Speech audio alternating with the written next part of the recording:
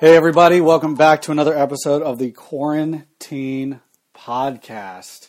It's our Sunday edition, and I thought a really cool thing to do on the Sunday edition would be to do what I'm going to call the mirror. So mirrors on Sunday. And it is the opposite verse that was preached upon by Patrick during service. So if he's doing a New Testament reading, it'll be from the Old Testament. If it's an Old Testament passage, I'll do something from the New Testament. But today, during service, I got to read Psalm 91. And I'd like to read that to you if we're going to be there. If you're going to pull out your Bibles, you can pause this, go get them, come back. It's good to listen and read at the same time. Welcome back. Psalm 91. I'll read it with you.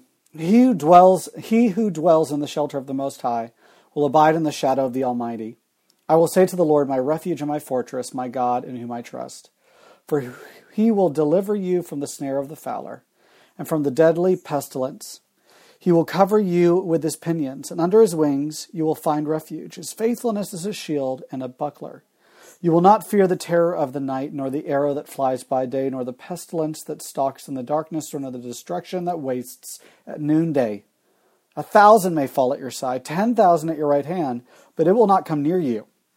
You will only look with your eyes and see the recompense of the wicked, because you have made the Lord your dwelling place, the Most High, who is my refuge. No evil shall be allowed to befall you, no plague come near your tent. For he will command his angels concerning to guard you in all your ways. On their hands they will bear you up, lest you strike your foot against a stone. You will tread on the lion and the adder, the young lion and the serpent you will trample underfoot. Because he holds fast to me in love, I will deliver him. I will protect him because he knows my name. When he calls to me, I will answer him. I will be with him in trouble. I will rescue him and honor him.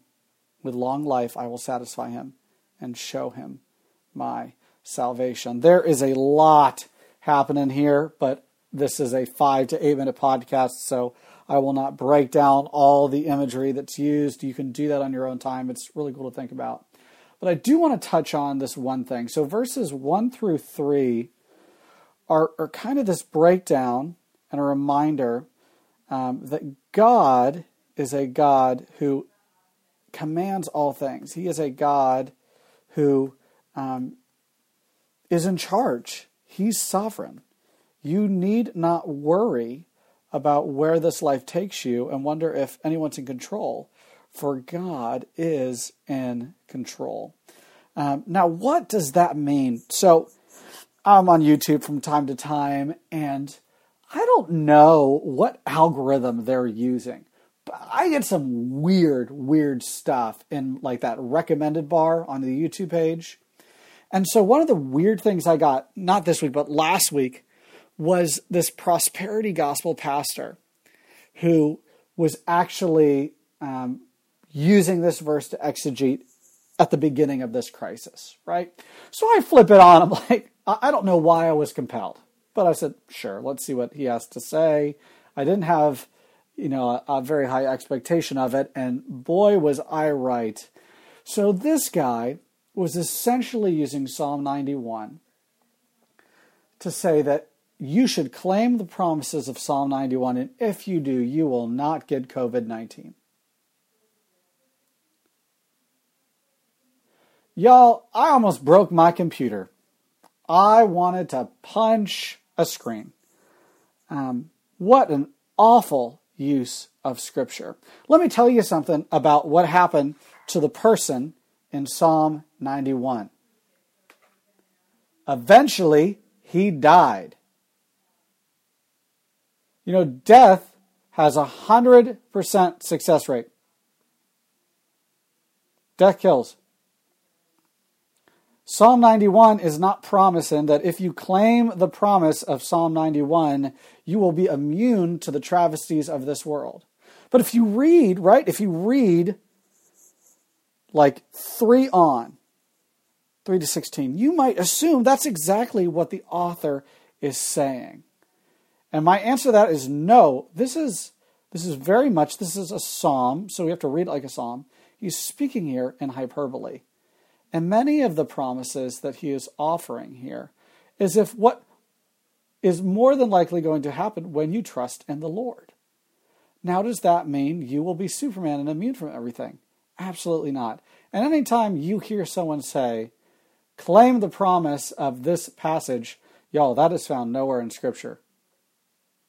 Moses doesn't say, I'm going to claim the promises of Abraham, even though they're given to him. Jesus doesn't say, I'm going to claim the promises of David. Nope, they're already given to him. That's the beauty of the promises in Scripture. They are already given to you. You don't got to claim jack. Anytime someone says you got to claim something, they're probably selling you snake oil. Run. But here, we are reminded of the sovereignty of God in the midst of all aspects of life. You know what's the worst thing that can happen to you? You die. You know what's the best thing that can happen to you? You die. And what happens? You live. That's what he's saying here. In Christ, we need not worry about the season that we're in and the danger before us. Because God already knows the day, the hour, the minute, the second that you will pass from here to eternity. The question becomes, what will we do in the time that we have here on the planet? Will we sit here in fear? Will we sit here in fear? Or will we be reminded the promises that God hath offered us can also be extended to others?